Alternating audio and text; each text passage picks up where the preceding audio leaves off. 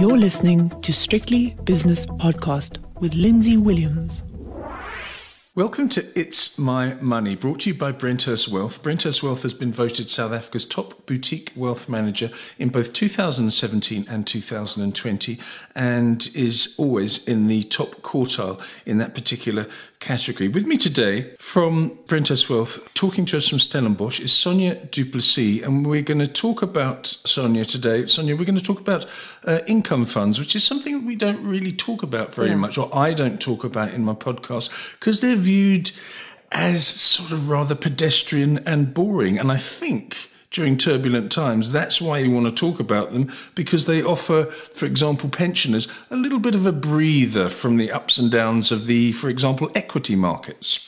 Hello, Lindsay, and hello to your listeners. Thank you. Yes, so the piece that I sent you is about the benefits of including income funds in a portfolio, and that would be for young and old, but in this case, more for the older generation or for retired individuals. And you know, like you mentioned, it is seen as more the vanilla or the boring asset class or fund class to be in, but there's definitely a space for it in your greater portfolio. And in the volatile times that we are in, you know, there's definitely a space for, you know, you'd be silly if you don't have income funds in your portfolio. Well, let's start at the beginning, if we can, Sonia, because you have to explain what an income fund is, because I have to admit, because I cover them so infrequently, I don't really know what an income fund is. Please tell me more. So an income fund is a combination of cash and bonds. So the portfolio manager, usually it is a unit trust fund, and the portfolio manager is mandated only to have cash and bonds in the portfolio. And depending on where he or she sees fit or the best growth possibilities, will move between cash and bonds. But at the moment, with South African bonds being in such a good spot or place to be in, you know, there would be a higher allocation to bonds. So the no equity exposure, some of the income funds have a little bit of offshore in there, but very little. But the main two asset classes would be cash and bonds. The reason to have an income fund is mainly to give investors a better return compared to money market. You know, money market funds at the moment, you know, South African money market funds won't give you such a good return, but if you include income funds, you can try and get about 2 to 3% better return in an income fund. And that's because there's two different asset classes in an income fund rather than a money market fund, which is just one, I think. Cash. I think that's right, yeah. Who should look at an income fund? Who benefits most from an income fund? So all age groups can benefit from an income fund. For example, if you take a younger person that just sold a house or received a bonus and wants to park that money for a while, a couple of months before purchasing another property, then it would make sense to put it in an income fund for a couple of months or just over a year. Yeah. And then, so younger people will definitely benefit from it, but more your older generation or retired individuals will benefit the most from an income fund. You know, just to give you a practical example, if someone retires now, we would put about 2 to 3 years income in an income fund unit trust within the portfolio, and then that client will draw down from that income fund his monthly income, if that makes sense. So we would work out, for example, he requires 15,000 Rand a month income, and we would draw that down from the income fund. And then once it is depleted after 3 years, we would top it up again from the growth fund, so from the equity-linked funds. And the reason why we do that is, and especially in the times that we are in now, you don't necessarily want to draw down on a monthly basis from an equity-linked fund where the values, you know, are choppy and might be down, then you are drawing down from it as well. So by putting it in an income fund, you are keeping the equity funds in a separate bowl, and that is growing. So that would be for retired individuals. Okay, so different age groups and different people with different aspirations at a different stage of their economic cycle or their personal finance cycle can use income funds for different reasons. Now, you've mentioned a few of the benefits of an income fund, Sonia, but maybe you could list the ones. So what are the general benefits of an income fund? And then I'll ask you another question afterwards, which I'll remind you of once you've answered the first one. What sort of percentage out of every 100 Rand in your portfolio should be in an income fund? Yeah. But first of all the benefits of an income fund, please. Yeah, so the main benefit is that it's aiming to give you a better than money market return. So it's got, like we said now, it's got an extremely low risk profile, and having money in an income fund, the aim there is to get you a better than money market return. And, Lindsay, just on that point, I sent you a different graph. South Africans are very nervous to invest, and research has shown us that there's an amount of 1.57 trillion as at the end of June 2022 sitting in total household bank deposits. And that amount has increased in the last 12 months by 114 billion. Just to break that down, a trillion is a million. So, it's an enormous amount of money just sitting in cash and money market.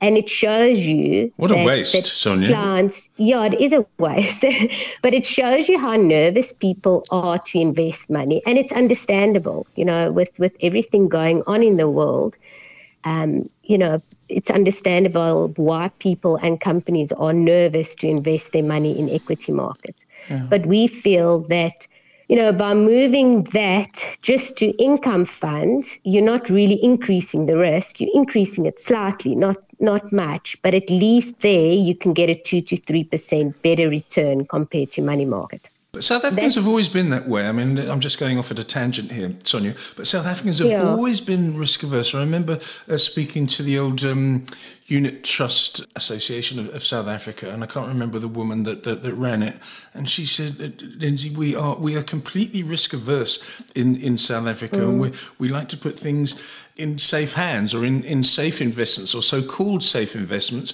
And of course, this is where companies like Brenthurst Wealth come in order to try and change that perception and change that behaviour, Sonia.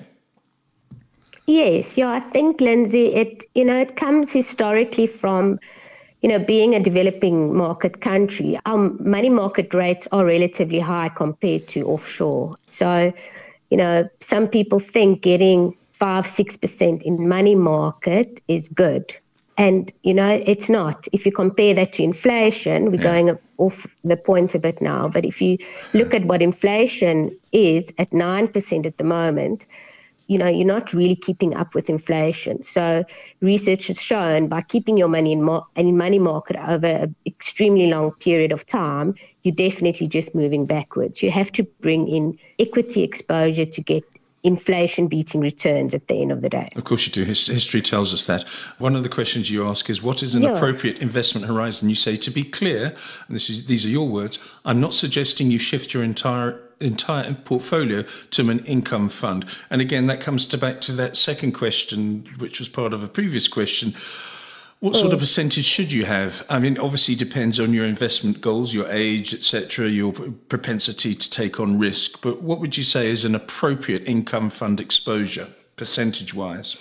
Percentage-wise, it depends on what the aim is or what the goal is with the money. So if it's for example, a retired individual, anything between 10 and 30% of the portfolio can go into income funds. If it's a very risk-averse client, and we do get that, sometimes you get a client that will tell me, Sonia, I really just do not want any risk. And as much as I will try to convince him or her to bring in more equity exposure, they really just do not want any risk. We can put in 100% in an income fund, but ideally for a retired individual between 10 and 30%. For a younger individual, maybe only 10 or 15% in an income fund. So it very much depends on risk profile and where the life stage of that client, on how much we will put into an income fund. And then the other thing that I just want to touch on also, Lindsay, is now with this whole grey listing story looming in the background or on the horizon, possibly for South Africa, it might make sense for a person going into retirement now in the next 2 to 3 months to add more into an income fund, just to sit it out and see what happens. So if there's something like that on the horizon, it would make sense to put more in an income fund just to play it safe. You sent me a graph from 91. I know you work quite closely with 91. It's the 91 Diversified Income Fund. Have you got any statistics, Sonia, about how income funds have performed over the last couple of years? Yes, this graph that I sent you is over the last 10 years, so from 2012 to 2022, 2 bar charts next to each other, where income fund has consistently, on average, given a 1.6% outperformance over money market on an annual basis. But you'll see, Lindsay, on, like, for example, 2012 and 2016 income funds, or 2012 and 2015, income fund has almost given a 4% higher growth rate compared to money market. So, it's almost a no-brainer that you should not park your funds in money market for an extremely long period. Income funds are definitely a much better spot to keep your money if you don't want to take risk.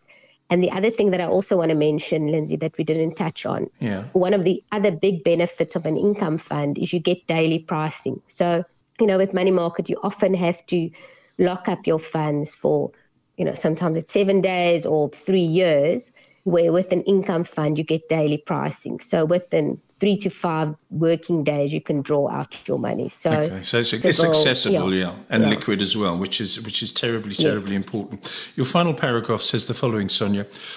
We all know that markets can be uncertain. If you can't stomach that uncertainty but want to earn market-beating returns, then income funds are really your friend. And Sonia, thank you very much for that insight. I learned a few things today, and I hope other people did as well. Sonia du Plessis is head of Brenthurst Wealth in Stellenbosch, and that was It's My Money. The views and opinions expressed in these podcasts are those of Lindsay Williams and various contributors and do not reflect the policy, position, or opinion of any other agency, organisation, employer or company associated with strictlybusinesspodcast.com.